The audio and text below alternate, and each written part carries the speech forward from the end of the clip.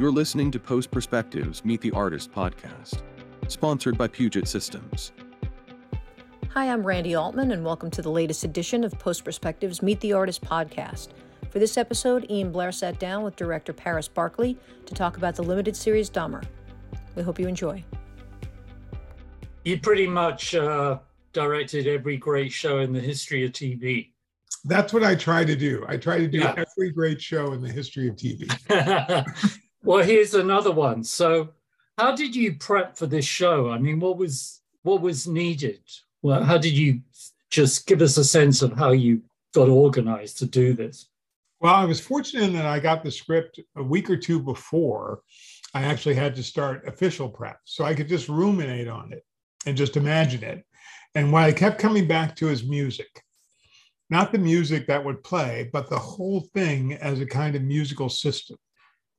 And that became sort of my private touchstone. I didn't really express that to everyone else, but I am a composer, and I think in terms of beats and silences and crescendos and the blending of different instruments. And so I tried to sort of play it like I would play a score that I loved. And so that was sort of the overarching design of it. And then we got technical into the period of, thousands and thousands of meetings. What would the slice of meat look like that appears in the final scene of the movie? That was probably 7 meetings just in and of itself. Really? How would we do Tony's story, and would it differ in terms of the style of the show from everything else we were doing? How would we be able to bring Evan not only to that period, but to kind of a brighter mood than we'd seen him in the past? And so we met with Ryan. I met with David McMillan, who was one of the writers in the episode. He was there available to me. And Tanase Popa, who's one of the producers. And we hashed out all these things bit by bit by bit. And then we changed them constantly because that's the way it goes. Right. So just break it down for us so we have the nuts and bolts. Which episodes did you direct? I directed episode 6, Silenced, which was the story of Tony Hughes, who unfortunately falls under the spell of Jeffrey Dahmer. And then I did God of Vengeance, God of Forgiveness, the finale, episode 10, the last episode of the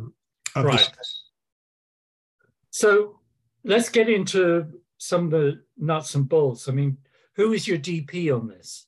John O'Connor was the DP on both episodes. Okay. We began working with a template that had been established in the first episode by Jason McCormick and Carl Franklin, the DP and the director. Jason McCormick was sort of our visual stylist, working with Ryan to really conceive how the whole show would look. So he left a rule book, basically, simply one page of different visual rules we had to adhere to, which we had to deviate from. So it was great to have the rule book, and we used it like I used the music. It became something that,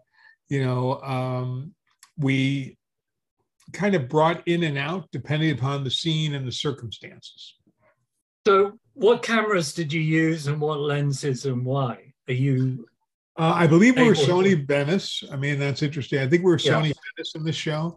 I think we used the Blackwing 7 series of lenses, which is the lenses that were developed by Bradford Young and others. Oh, yeah. That create that very particular patina and have that bokeh, and that they just have this certain fall off and this certain glow.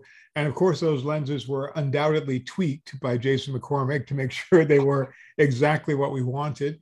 I think those were our basic cameras. I believe we had 2 sets of the Blackwings. We had one that was a little bit more traditional in the Blackwing style, and one that was a little bit more distorted that we used at certain moments in the series. Right. So the shoot, where did you do all this stuff? All of this was shot here in Los Angeles, through Raleigh Studios. Oh, Raleigh, okay. So how long was each episode in terms of the shoot schedule? Well, it depended. Because while we were shooting episode 6, we were also cleaning up parts of 1 and other episodes. And so it went a little longer than normal. I believe in the end, I ended up shooting maybe 18 days or so on the episode. Episode 10 was a bit more efficient. I think episode 10 was a little shorter. It was more like 14 days. But they're definitely longer than your traditional episodes because we shot more cinematically, and it takes more time to make those setups and to get the beautiful look we were hoping for. Right. And did you? I think so. Well, it's interesting from a post perspective because episode 6 in particular starts in a very different look. It starts, generally in a brighter, sunnier look. Even the nights are not quite as dark and quite as yellow because we were living in Tony Hughes's world. And the club was more alive and had more vibrant colors. And then as Jeffrey Dahmer intruded in it, we started to come back to some of the visual vocabulary and color and style that you'd associated with him previously. And eventually, as we moved through it, that kept coming back. When he tries or when he considers actually crushing the pills and trying to, drug Tony, you see it go back to the style that you've gotten used to. He's center punched in the center of the frame in very tight focus. And the colors of yellow and the colors of despair that we'd associated with him come back. And that finally ends up with the final scene where we were actually surrounded in the darkness of his apartment, the dank yellow atmosphere, and finally he gets enclosed completely in black. So the whole thing, the orchestra was playing the cello line intermittently in the episode, and then the cello line kept getting stronger and stronger and stronger until at the end when the cello becomes a bass and the sound sort of drops out in the bottom. So that's part of the mix of this particular episode. How early on did you integrate post into the shoot? I mean, was stuff going on at the same time? Oh, yeah. So break it down for us. What was... So I was super fortunate to have Taylor Joy Mason as the editor on the episode. And she was brilliant and came up with lots of great ideas. And we were on the phone talking about things that I was delivering. And she was trying things that were, somewhat experimental and not necessarily in the traditional style of the show, but that opened it up. Like that flutter cutting between Evan Peters' character, between Dahmer and Tony, when we actually go back to him telling his parents that he met a good friend, and then we go back to the club. That was a real collaboration in editorial from the get-go. And then also with lighting, with using the strobes to really make it intermittent and being able to flip him back and forth between sort of experiences. So we were talking all along, and we were also talking about sound, because sound plays such a critical role in this. We're saying, well, which scenes are we really going to drop the sound out? We recorded sound everywhere, obviously, but we didn't plan to use sound everywhere, but we always had it. And thank God we did, because some of the scenes that are scripted or that we planned to be silent ended up actually having dialogue in it. And some of the scenes that we planned to have dialogue actually ended up being without. So it was a constant back and forth of decisions, and that lasted all the way through to the last mix. And when you were talking about editing with, I think it was Taylor Mason, yes. Well, we're talking about episode 6.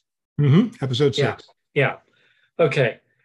All period pieces, and this is one, need visual effects. So what was involved there? Were they on set? Were you involved in, you had to integrate that to some degree, right? We used very few visual effects in episode 6. I believe we did some cleanup. We did some things in the first scene to keep the baby animated and alive, because some of the baby is not a real baby, but they were done by Fuse FX and they were very, very limited. In episode 10, when we actually had to kill Jeffrey Dahmer, we did use a lot of visual effects to actually make that death as vivid as we needed it to be. We had to change his face a bit. We had to add blood and sometimes detract blood. So that was sort of a visual effects surgery and redo to a certain extent to make sure that we balanced it all the way that we wanted to see it. Right. What was the hardest scene in either episode for you to shoot, and why? That's such a good question.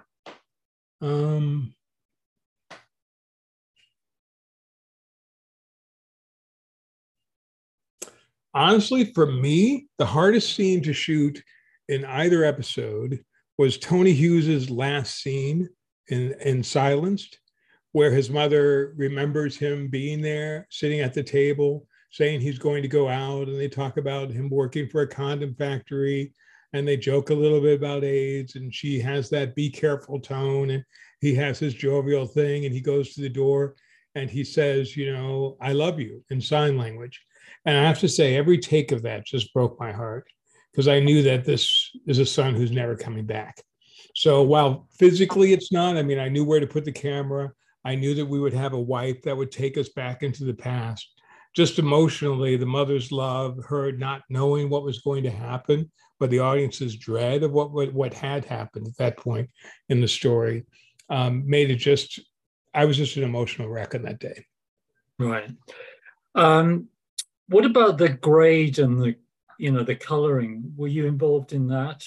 Well, the color was done by Douglas Delaney at Picture Shop, who is brilliant. He did every episode of the show. What's his name? Douglas what? Douglas Delaney. Okay, at Picture Shop. He did every episode of the show, and he supervised it. And in terms of the orchestra playing, he brought it from some of the brighter tones that lived in Tony Hughes's world and the optimism to, back to John Dahmer's yellow, dark world in the end.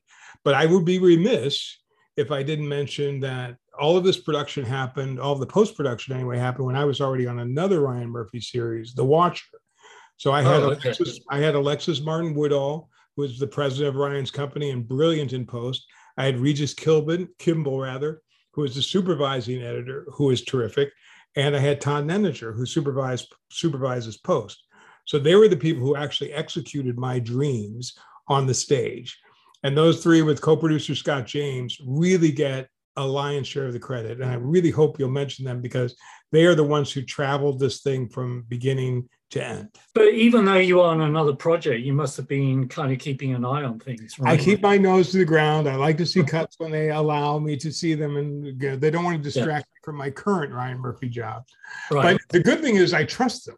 The good thing is these are people that I know from my experience are going to make things better. These are not people, on some shows I have to really worry about post. Yeah. And think, they're going to turn this into something else. In this show, what usually comes back is a great improvement over what went in. You're listening to Post Perspectives Meet the Artist podcast, sponsored by Puget Systems. Give me a snappy sum up of this whole show. I mean, you've directed, I don't know, like West Wing, NYPD, all these incredible shows. Where did this rate in terms of creative satisfaction and challenges for you? It rates among number one as most challenging. Why was that? Because of the subject matter, because of my personal feelings about Dahmer, which were very, honestly, strongly anti-Dahmer, and because of the complexities of dealing with deaf actors and actually elevating them and making sure people understood that they were the protagonists, and also the sound issues of it made it extremely challenging. I mean, we were lucky, and I didn't mention these people. We had the sound team at Formosa Group, who are terrific. We had great sound mixers and supervising sound editors. And this was really a sound show. And that made it more complicated than Glee with the music, because this involved taste. This involved exactly when do you lose the sound and what replaces it, and creating the sound of what a deaf person might hear if they're unable to hear. And so they created this roar that had a flavor and a feel to it. It wasn't quite a plane. It wasn't quite air. That had to be imagined by people. And they just did a terrific job of it. So it's number one in terms of degree of difficulty and challenging. And I would say it was number 10 in terms of enjoying. Right. That makes sense. It's up there, but it wasn't highly enjoyable every day. Yeah. Every day there was a lot of pain and a lot of emotion. And so it while mostly it was satisfying, I would not put it at the very top. Yeah. No, it had to be quite harrowing, I think, at times. It's very difficult, especially because we really wanted to focus on the victims and not make this the Jeffrey Dahmer show, despite the title. Yeah. So I felt an obligation. I felt an obligation to Tony Hughes and to his family to show him heroically and to make him the protagonist of this story. Well, you did a great job. And Paris, I really appreciate your time. Thank you for listening to Post Perspectives Meet the Artist podcast, sponsored by Puget Systems. For more information, please visit PugetSystems.com.